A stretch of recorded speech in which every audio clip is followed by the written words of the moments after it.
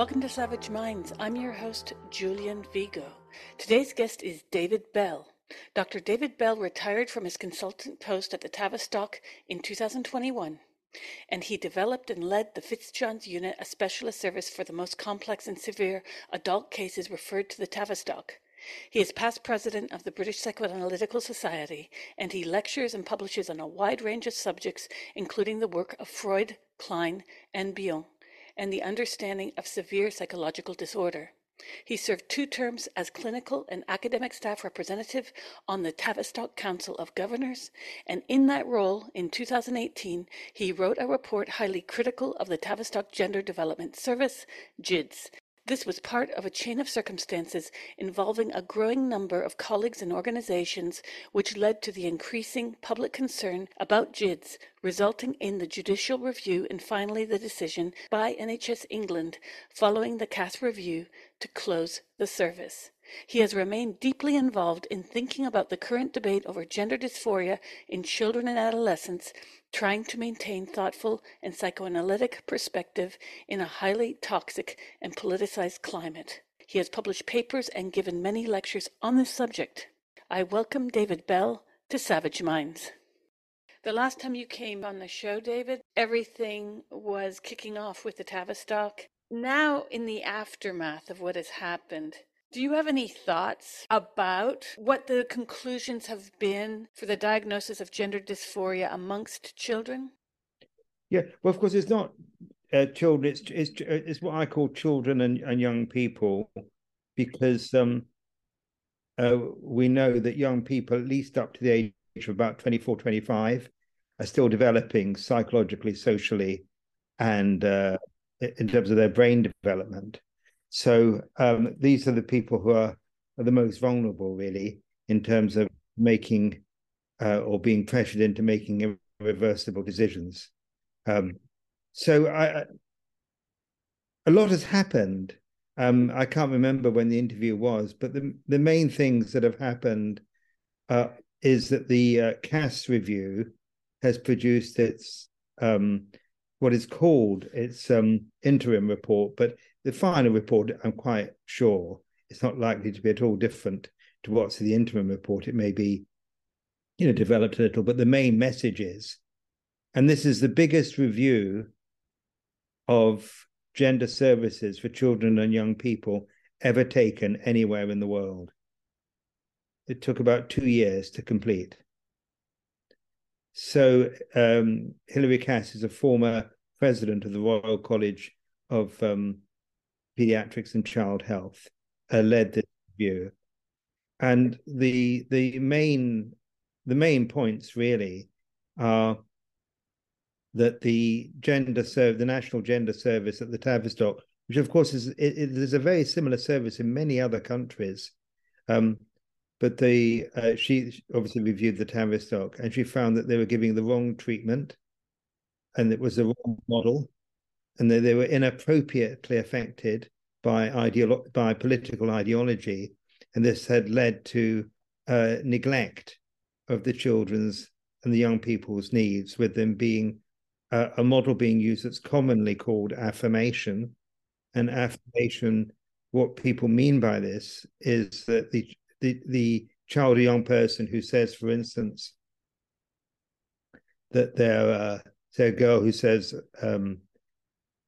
I hate my body, I'm a boy, they would be affirmed, that is, we agree with you, and we're going to help you change. Well, Cass's view, and of course it's a view of many others, including me, of course, is that that's not the approach of a clinician. A clinician has to be neutral. And this was the consequence of a clinical service being overwhelmingly contaminated by an ideology that damaged the children. So she supported that. She's agreed that almost all of these children and young people have multiple other problems which weren't being addressed, such as autism, up to 35% in autism spectrum, up to 35% in girls, histories of trauma, bullying, sexual abuse, other psychological problems, family trauma, and so on. All the things that I wrote about in my report and many other people have written about, she agreed. And these children and young people were thus having a double bad effect. One is they were being put on the wrong treatment, and two, that their actual problems are not being directed, they're not being properly addressed. So that has led to a further investigation of the service, and as a result of the what's called the Care Quality Commission, external managers were sent into the service to oversee the service. And there's been a decision to close the service. But the service is still open because, I think there's 8,000 children and young people waiting, and it's hard to know what to do with them. They're going to set up some other regional centres, but that's obviously going to take time. And then hopefully these regional centres will have a completely different, well, not hopefully, they will have a completely different approach. So, and then the other thing I think that's happened probably since we last spoke was that Sonia Appleby, who was the lead for child safeguarding at the Tavistock, she won her employment tribunal. That was part of the things that led, I think, to the Care Quality Commission going in. And they found that staff were being intimidated, and that the employment tribunal found that Sonia Appleby couldn't properly do her work as a child safeguarding lead because staff on JIS were being told not to talk to her. However, the service still continues, still with the same management, which I find pretty astonishing. But hopefully, they will manage to close the service soon and have a more appropriate service for young people.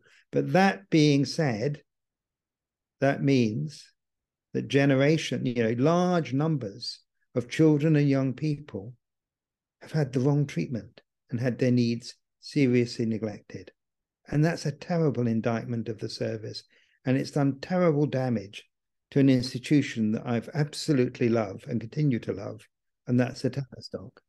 But somehow this gender work, both with adults and in children, has really contaminated the Tavistock, and I'm hoping that they can come out of that and revert back to what they really stood for. When I think of gender dysphoria, I think of the way that it has evolved within the Diagnostic Statistics Manual, the latest version, number 5, having that change from gender identity disorder to gender dysphoria. Aside from the linguistic shifts, within those linguistic shifts are also empirically pointed and even clinically evaluated ideas within, in terms of what does this mean? How can this be treated, perhaps? And what the landscape is for what I view to be a sociological narrative rendered medical. Many people do. I joked about this the other week on Twitter, and I said that I wanted my identity as a Scorpio protected by the GRA. And I was joking simply because why aren't we protecting Scorpios? We're maligned. People make fun of us. Yes, there are people who actually very much identify with their zodiac signs. My point here is that we have taken a sociological construction, gender, and made it into something else. And when I say we, I guess I should be more specific and go back to John Money, the 1950s. There was some medical currency to be had in creating new domains. This was post-World War II. There was a lot of experimentation happening within all sorts of the social sciences and the medical scientific fields. People were interested in making names for themselves. John Money created a concept that he pulled out of thin air effectively, but one would also argue, as many feminists do, that this concept was baited and very much rooted upon sexism. So this is my question to you. How is it that a sociological construct has been entirely medicalized? And what does this mean for the future of something that I feel has been not only misnamed, but since when do we give people on-demand hormones because they think that will make them what they believe themselves to be? In other words, does the NHS have a program for kleptomaniacs where they are given a Visa Gold? are survivors of Stockholm Syndrome handed a marriage certificate because they're in love with their kidnapper. And there's all sorts of paradigms that I might be able to pull out. I said the other day when we spoke on the phone, while I was doing work on suicide bombers in the West Bank, I was living in the Christian quarter, the Armenian quarter of Jerusalem. And I found out that where I lived on the roof on December 31st, 1999, were many, many, many, many people who came on that roof specifically to give birth to Jesus in what is known as Jerusalem syndrome, something I had no clue about. But these are all sociological paradigms that have been manifested as psychological or psychiatric disorders. So, how is it, David, that gender became diagnosed, even named, based on what were then in the 1950s very problematic views of women, of sex, of sexism, of misogyny, and of homophobia, all that. And then today, where the cure is to make that patient into what they think they are. I think there's a lot of different things contained in what you've said. And I think probably it needs, as I would see it, a bit of unpacking. So the first thing that I would say is that all psychiatric disorders take place on the border between the individual and their culture. So there's no culture-free psychiatric syndrome. That includes schizophrenia, depression, anxiety disorder. And if we come to the issue of gender, then and sexuality, of course, it's not that long ago that homosexuality was seen as a disorder, and there were treatments for this disorder. So that's a very good example. Now, homosexuality is nowhere in Europe, at least, seen as a disorder, or America. I mean, hardly anywhere in the world. I mean, it is in Iran, for example. But so why has that changed? Did that change because psychiatry developed? No, it changed because the cultural context changed. And so homosexuality is no longer a disorder. With gender and gender dysphoria, it becomes even more complicated because there's a kind of peculiar double narrative. On the one hand, people who feel the need to transition claim they have an illness that needs treatment, and they must have, there's increasing campaigns for people to get private treatment and for that to be funded so that they can be treated quickly. On the other hand, they claim that it's not a psychiatric disorder, so they don't need treatment. And the ideological movement very much doesn't want psychiatrists and psychotherapists and psychologists to intervene in a neutral way. They only want them to intervene, so to speak, on side, that is, to support the wish of transition. But that, of course, is not a proper kind of psychological intervention. So gender disorder, as far as the trans lobbies are concerned, is a kind of ticket, calling it that, colluding with it to get treatment, whilst at the same time claiming that they know what the treatment is they need. Whereas, of course, an independent clinician should have a neutral view. So it's rather complicated in that way. When it comes to young people, I'm reasonably happy with calling it a disorder, in that I don't see how else young people can get treatment. But when I call it a disorder, the disorder isn't that they're in the wrong sex and they need to be changed. The disorder is that they're in a very unhappy and difficult and disturbed and very painful relationship with their own sex body. And some of these children, the young people, are in considerable distress. In many of them, they've had problems for a very long time, but because of the change in the cultural climate, these problems are now badged as gender problems. I'm convinced that a significant number of these children, and recently I saw some data that probably supports this, that is a falling number of anorexia, of girls with anorexia and bulimia, and a rising number of girls with trans. So, as a psychotherapist and psychoanalyst, I would say these are probably girls who have a complex and difficult relationship with their sexual body. But the way it gets manifested might be as anorexia, bulimia. In Freud's day, it was hysteria. And now it's, I'm in the wrong body. So I'm happy in that sense with calling them gender dysphoria in order that they can get help from someone who can think about them in a holistic way in terms of the narrative of their lives, their relationship with the families are often extremely disturbed families. And one of the areas that I'm most interested in and most deeply concerned about is misogyny. Because I think the 80% of girls in the UK, I don't know what it is in Europe, but 80% of young people who present with gender dysphoria are girls. So these are all girls who hate their female sexual body and believe that they can get out of it and become a thing called a man, which of course is a delusion. They can't. So they need help to understand how it is they've come to hate their bodies. And of course, there'll be individual factors, but these individual factors get amplified, resonated by the cultural world in which they are. And I think there's an increasing undercurrent, which is part of neoliberalism,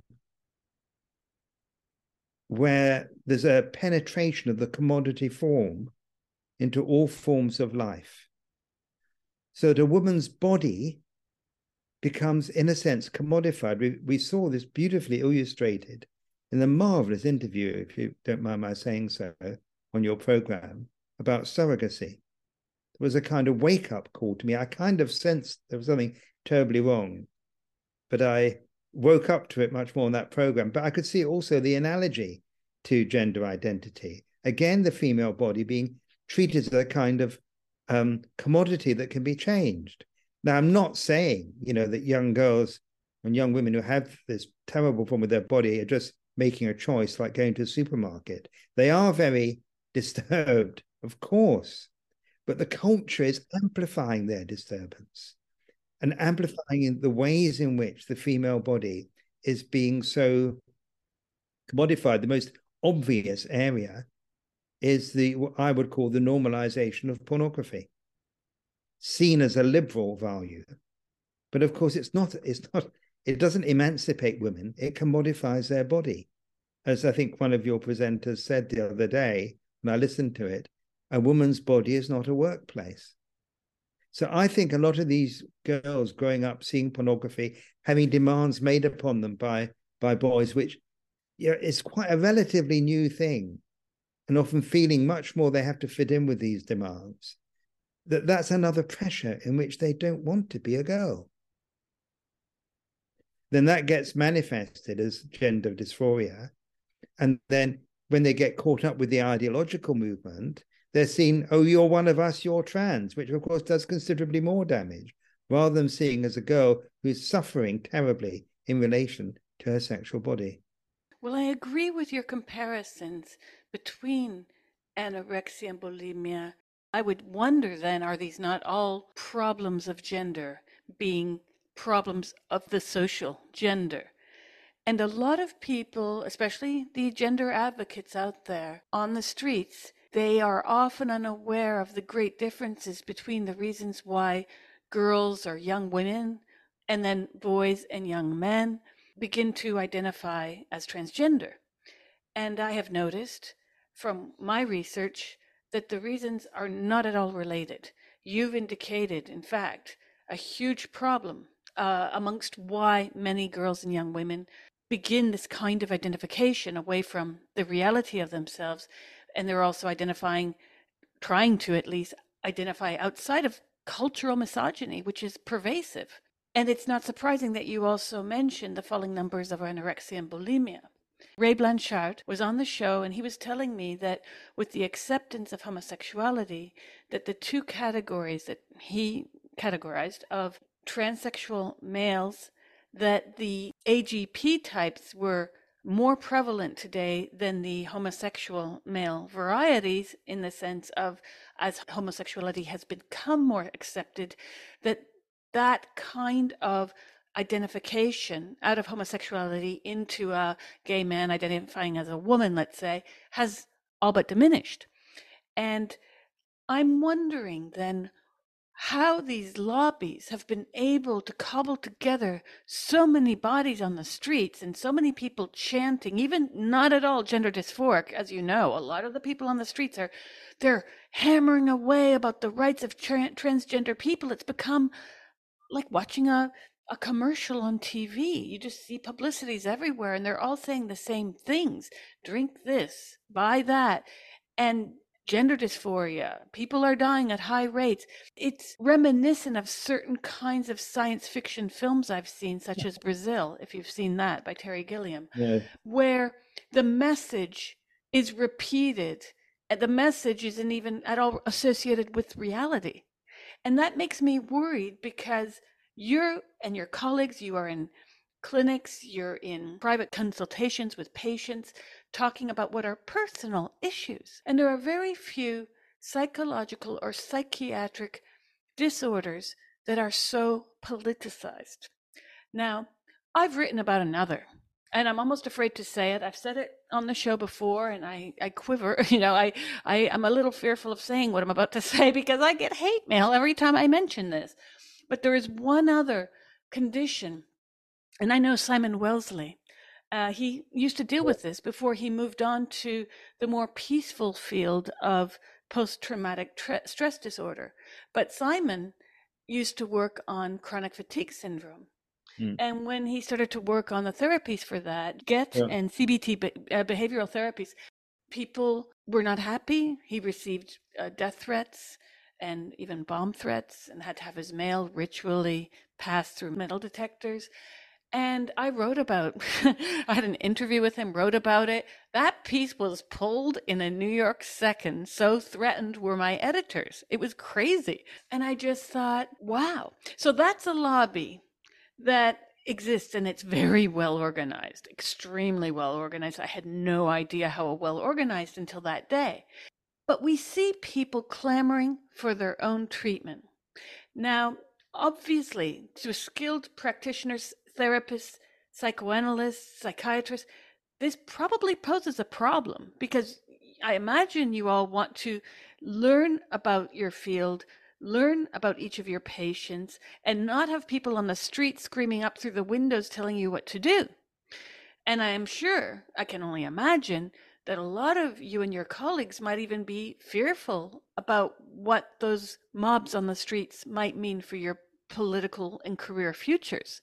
How did we get here where now we have manifestations trying to direct the NHS or private health insurance decisions in the US, let's say, and public health care, and what is and what is not considered a mental illness? Even that, we're not mentally ill, say many trans activists. Exactly. They're not mentally ill, but they want treatment. But the treatment is to have major surgery into so that they can trans into a body that appears to be of the opposite sex. Yes, and that's the paradox where one wants to be given all the fittings of what would be considered someone who is mentally ill. Just as the Scottish surgeon was told finally, you must stop giving people amputations, even if they identify as not having an arm from this point onward. That was viewed as a verboten task. He was prohibited. Somehow this, though, is good. Who was prohibited? This was, I believe, David Smith from Scotland. This was a case where he was giving amputations to patients who claimed to have body identity integrity disorder. I don't think it's forbidden in America. I would doubt many things are forbidden in America, where, in fact, medicine is a capitalist project. This is another problem, right? You have people on one side of the pond arguing that something be declassified as a mental illness, removed from the DSM, yet the NHS should take care of us. In the States, they know that the minute they clamor for that the insurance companies will simply not cover them. So that clamoring is a lot less loud. I think there are a number of states in America that will do they mandate the private insurance companies to cover gender medicine, as it's or gender healthcare, is the biggest, I think, the biggest, uh, the most rapidly expanding private health industry in the States. The clinic's opening all the time. And so one of the things, I don't know if you know the article by the paper by Lisa Marchiano called The New Hysteria. She makes the point there, and I'm convinced that it's a correct point, is that there's a peculiar organic relationship between the provision of services and the incidence of the disorder. So if we were to set up, if a few doctors got very interested in hysteria and started setting up hysteria clinics, I can guarantee that in a very short time there'd be more and more people presenting with hysteria, and we need more and more people to be trained to treat people with hysteria. So it's a funny thing about psychological problems. Freud knew about this. He talked about the young, and it's a particularly female thing for reasons I don't understand. But you see it in girls' schools and girls' boarding schools. One child gets something and then everyone else gets it. Freud described fainting fits among girls in a school. So we find that there is this peculiar cultural transmission, and the more you provide resources, the more you kind of say this is a real disorder that we need to treat, the more people start having the disorder. We saw that a bit with false memory syndrome, where lots of people suddenly had false memory syndrome. That is, they were taught to believe they were informed that by unscrupulous therapists that they'd been abused as children when they hadn't. So there needed to be all these false memory syndromes and false memory clinics, and it kind of died away. So there's always this peculiar, cultural impact on all forms of psychological disorder. And you mentioned chronic fatigue syndrome. You see, I think chronic fatigue syndrome was not one thing. I think it was many, many, many different things, and some of which perhaps we've understood a little better, some not. And of course, amongst the people suffering from it, they were, one doesn't want to be misunderstood, and it's quite easy to get misunderstood as saying that their suffering isn't real or the problem isn't real. But one may have various different understandings of the problem, whether one thinks, I think it's a bit false to make huge distinctions between, when it comes to these kinds of things, psychology and biology, because they're so much connected. But certainly, a lot of people have had quite successful treatment, and others that treatment hasn't worked and we don't know. But it isn't helped, as you say, by this kind of peculiar group pathology, which serves not to aid further understanding and thinking of a problem, but to close off thinking that they don't agree with. And that's, of course, what's happened with the whole trans movement, which is hugely funded by billionaires. The one person who writes about this is Jennifer Bielek. She's been following where the funding comes from and how it is that these trans movements have captured organizations such as the NHS, universities, companies, and so on. So they sign up to Stonewall and become LGBT champions. This is all part of a very carefully orchestrated campaign. And what one notices is that they rarely appear in debates, because that's not the way forward. They would lose debates. What they tend to do is work through getting influence. So on, say, schools, universities, NHS, government departments. And they do that in a very artful way. They've had a lot of advice on this, I think, from a legal firm whose name I've forgotten. It might be Dixon's or Dexter's, who were very involved in the early stages of this. But I've probably got that name. Denton's. That's right. That's right. So it's been very, very carefully orchestrated. And what happens is a lot of people in high places fall in with this quite unwittingly. I mean, I suppose that's the thing that's breathtaking, but they do. And often they have good motives. They really don't understand what's happening. So they get an organization comes to them and say, well, you remember what happened with homosexuality and how homosexuals were discriminated against. So the same thing is now happening with trans people. Don't you want your organization to be a liberal organization which, you know, people can be free to express themselves? Oh, yes, yes, we're very much on that side. Yes, yes, yes.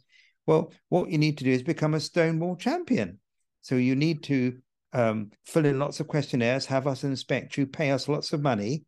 And then after you've paid us the money and we've agreed and done the investigation and told you what you need to do and told you that we need to monitor you every year and you pay us even more money, then you can put up on your letterhead, we're Stonewall champions. Tavistock was a Stonewall champion. But what the people don't realize is that in doing this, they're colluding with a kind of religious cult, which claims, for instance, that people can be born in the wrong body. And the only treatment for them is to reshape their body. And anyone who doesn't agree with that is discriminating against them. So if you don't agree, for example, that a trans woman is a woman, then that's a form of discrimination. So if you're the Tavistock and you said that a trans woman isn't a woman, you'd probably be faced disciplinary proceedings, as you would in many places.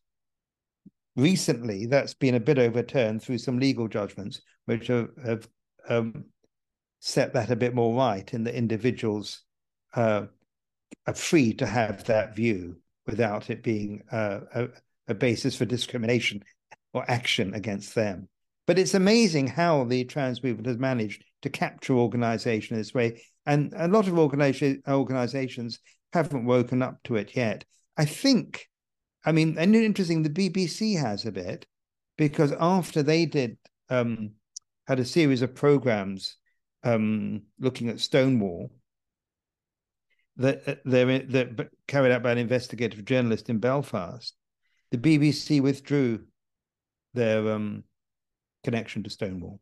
And some other organizations are gradually doing that. But I think they fell into it without thinking. Of course, the big amplifier, which wasn't there even 10 years ago, to the extent it is now, is social media, because social media acts as a fantastic amplifier of these things. And we know that if you're on social media, you get caught in a bubble. You only get information about the things that you already believe, and you're not out there debating, discussing. And people very quickly, especially I'd say young people and children, but also adults who have various kinds of, psychological difficulties, easily get drawn into these kinds of movements, which give them a place of belonging, gives them an explanation for all their problems. But of course, it's a false explanation. You're listening to Savage Minds, and we hope you're enjoying the show. Please consider subscribing. We don't accept any money from corporate or commercial sponsors, and we depend upon listeners and readers just like you. Now, back to our show.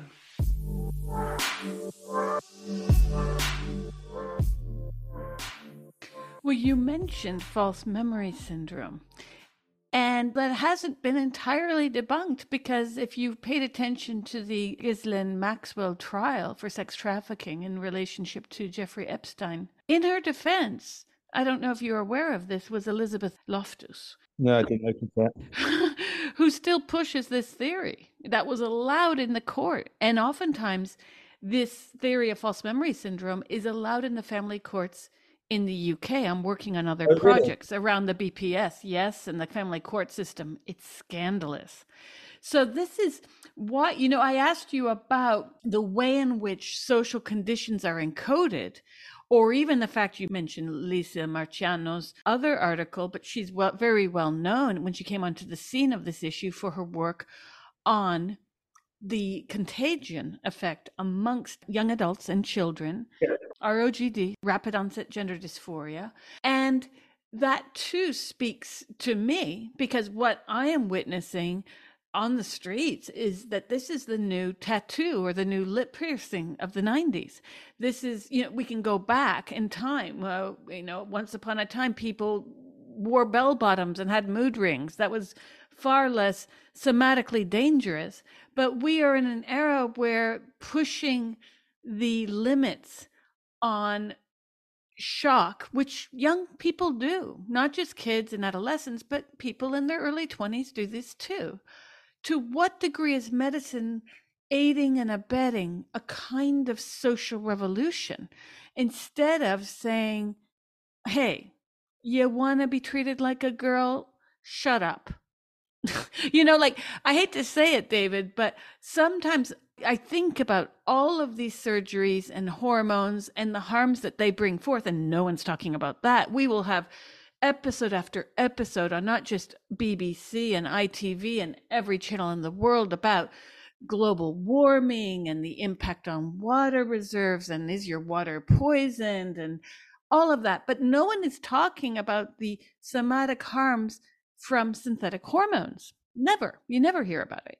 And so I do have to wonder why major media, it's not, people are after the Tavistock, but I've been arguing for some time that the real actors in this are the PR machinery tools, which is basically legacy media, promoting this mindlessly. As you mentioned, the BBC has been on board for so long. Then during lockdown, they switched off. They stopped supporting mermaids. They took mermaids off their servers. I wrote a piece on this because they cleansed their servers, as did the BBC. You had a lot of national organizations in the UK just wiping their servers clean of any kind of support for some of the more contentious organizations. Stonewall, what a paradox. Now, you heard the show, the last podcast we did.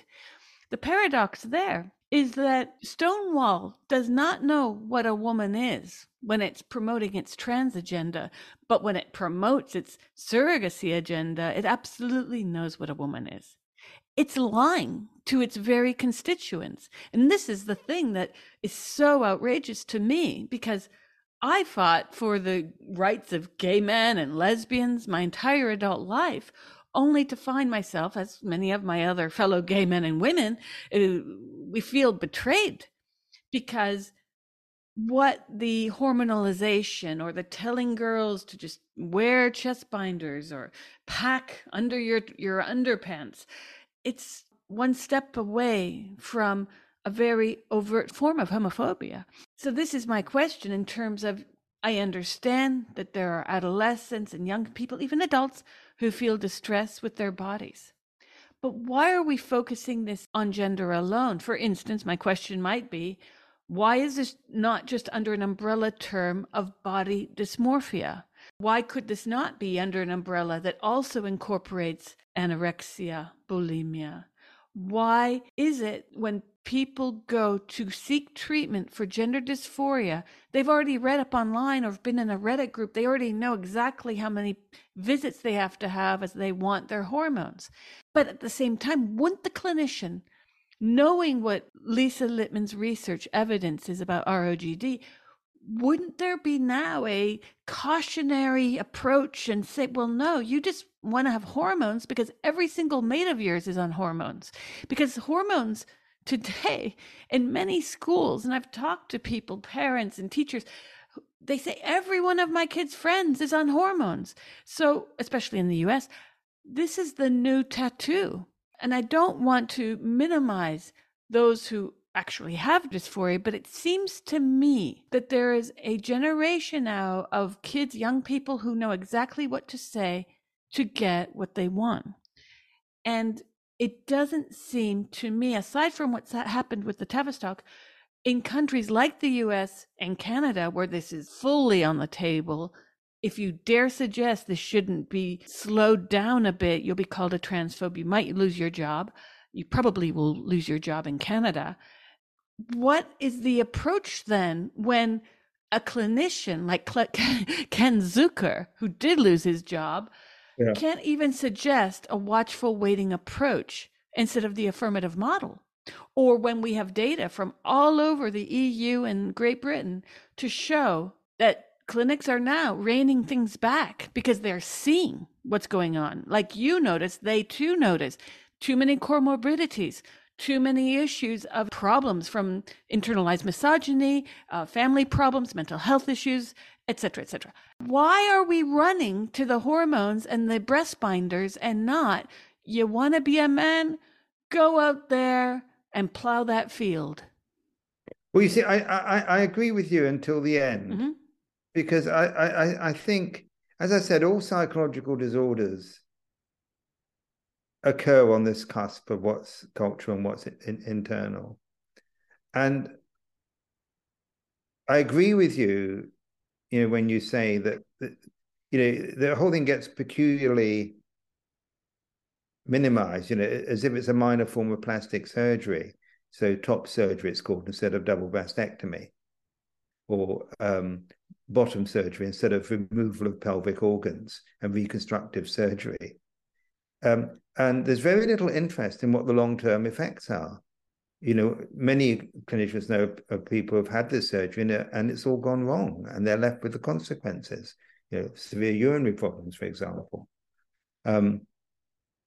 So it's major surgery, and it gets kind of normalized as something rather minor, and that culture is extremely damaging to the interest not only of young people but of adults. There's been some recent work which has been looking at the long-term effects of cross-sex hormones, and there's the paper I just saw, which is going to be presented at a conference. There was an increase in cardiac events and strokes. And the shocking thing is, it's not that might be the case, but that there's not any interest. An ideological movement doesn't really have an interest. So I think you have to have a double focus.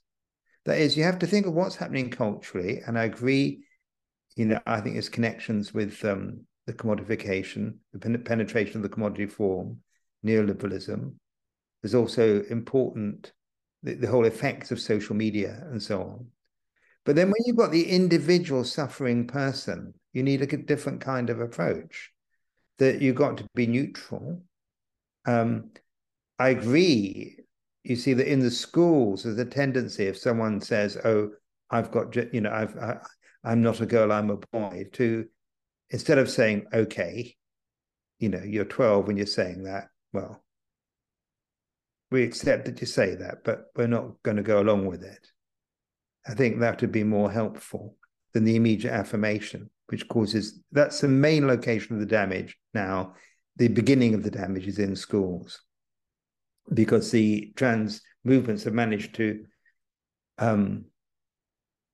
penetrate the schools in terms of sex education, and giving very inappropriate sex education to very young kids, as if this is a great liberal thing to do. And included in that sex education is the idea that you might not be the gender that you think you are. So that idea is being implanted in young children. That's doing a great deal of damage. But when it comes to the individual who comes to a clinic and is in pain, then they need to be respected. And respect from a clinical point of view means accepting their narrative, but going into it with them over time and trying to build a trusting relationship. And of course, there's quite a lot of records of young people entering into psychotherapeutic treatment and changing their minds. Over time, discovering aspects of their narrative of their lives that they hadn't thought about enough, which maybe made them very disturbed by the presence of their female sexual body, for example, which they can understand a bit better and come to live with. As one person put it to me, I know I'm never going to be happy completely as a woman. At least I don't think I'm going to be. Things might change. So I'll be uncomfortable. But I'd rather be uncomfortable than have parts of my body removed. And of course, she also recognized she might change her mind in 5 years, as many do. So I'm just making that point, that once they cross the threshold into the clinic, we need to do all we can to understand the position that they're in, So for instance, I mean, I don't treat young people, but I have contact with people who do. My work is more with adults, but if a person comes and says, who's a girl and says, my name is John, I wouldn't not call them John. There's just no point.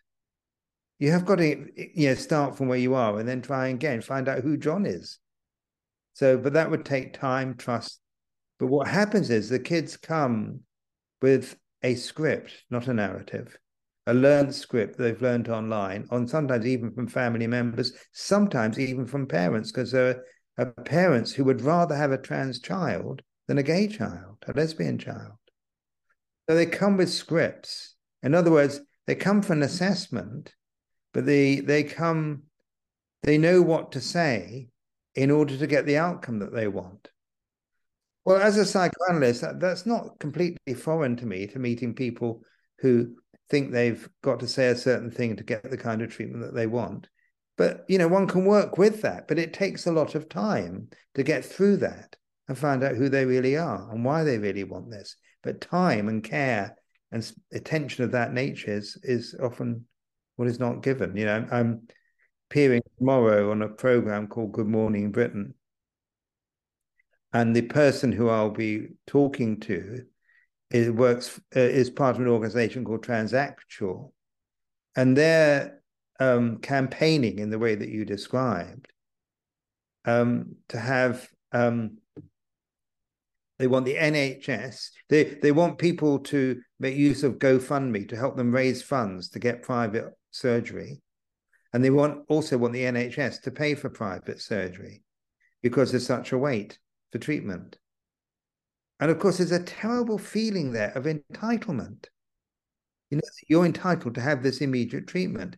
Now, of course, the NHS in the UK is in a terrible state. There's an article in The Guardian yesterday about children with all sorts of physical and psychological problems having to wait a year, 2 years for treatment. That's terrible. But the way to deal with that is not to demand that you get private treatment. It's to get the NHS properly funded, put an end to the cuts that there have been over about the last 10, 15 years, and maybe redesign the service. It may need some redesigning, but it needs to remain the kind of thing that it is. But it's not going to be dealt with by demanding that individuals go for private treatment. That's not the way forward.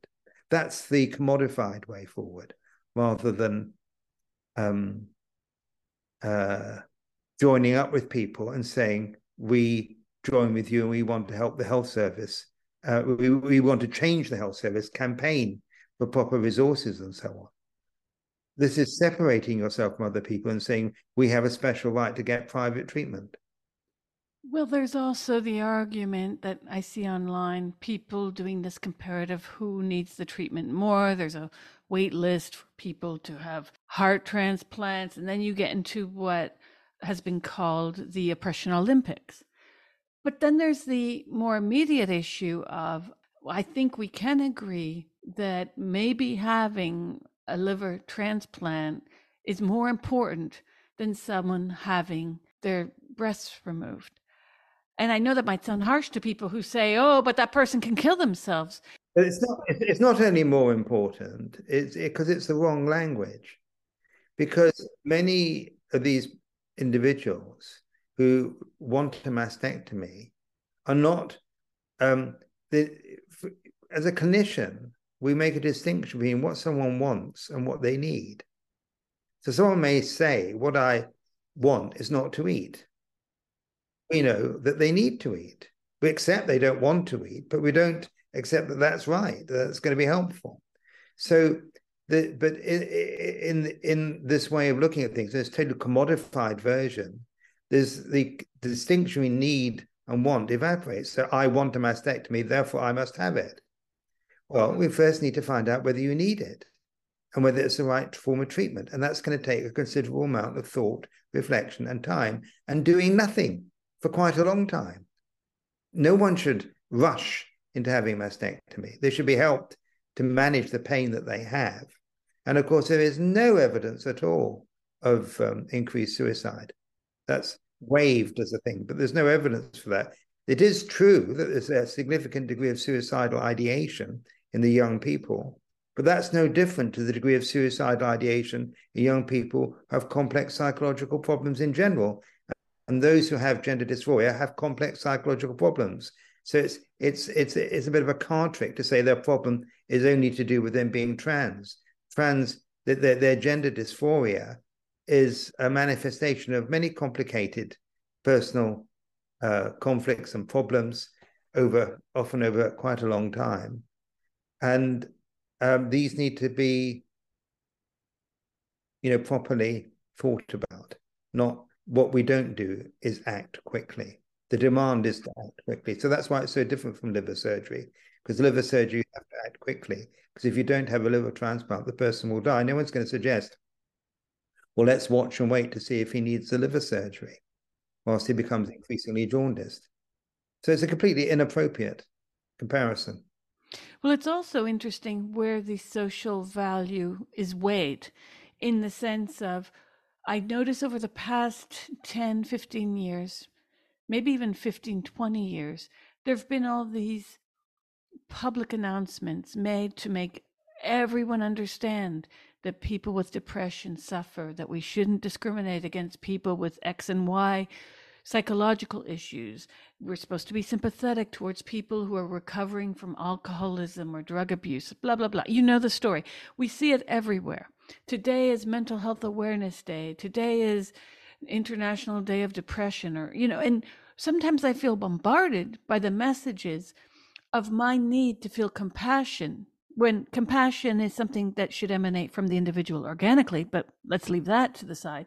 We're being educated to feel all these things, okay, in the name of both what we see on the internet in terms of the trans issue, get educated, you need to get educated, and then, well, you're not empathetic. And being empathetic has become a badge of honor, of wokeness. And this is what worries me, David. We're living in this hyper surveillance era. It is Foucault's panopticon on acid. Everyone's looking at everyone else. It's not just, you have to read up, you have to be more empathetic, you've got to look up for these people. They're killing themselves. You would rather have a dead child than a trans child. And this is what has driven the machinery of this madness for not just parents, it's everywhere. Teachers are made to feel that they're going to kill their student if they don't use the preferred pronouns. Now, while you say that you will use someone's name, I will too. If you tell me your name's Louise, I'll call you Louise. But I draw lines at ideological indoctrination where I have to start saying everything you tell me to say as if this is Mother May I. I want to be able to speak freely, think freely. I dare say that this psychological disorder has now become that / totalitarian mandate to tell everyone what to do. Never before have I seen a group of people who are so oppressed by their psychological disorder where they're on the streets being able to try and crush someone to death, as we saw recently in Auckland, where they are able to tell people who to fire or hire. These are the lobbies that are commanding the neoliberal managerial class. They get brownie points for saying pronouns in their bio, for saying the right thing at the podium. And it's this snake eating its own tail where the narrative is coming out from the very same class that gets kudos for reproducing it. So I can't even imagine how some of your colleagues who might have been more junior colleagues at the Tavistock reacted to what they disagreed with, but were afraid to speak out because they would be the first to go and maybe the first to never get a job again if they couldn't get the proper recommendation for their next post. We're in this hurricane of all kinds of prohibitions, public education. We're supposed to be sympathetic to everyone with every form of condition. But at the end of the day, the very people being ignored are, well, the one half of the population, women who are on the streets rightfully saying, hey, this has gone so far, our rights are being diminished, this is dangerous in these kinds of situations. And the people who are left, for instance, they're called trans widows, the women who've lived with men for 40 years, they've been married, had kids, and then they find out their husband is now identifying as a woman, but these women are not even covered. They're not discussed. They don't exist. There's no empathy for them. There's no even understanding that they might have mental health needs, because I've talked to some of these women. They found out their husbands were taking their clothes to cross-dressing parties to enact not only a woman, but to enact themselves. They found out that their own life and identity became the mirror for their AGP husband.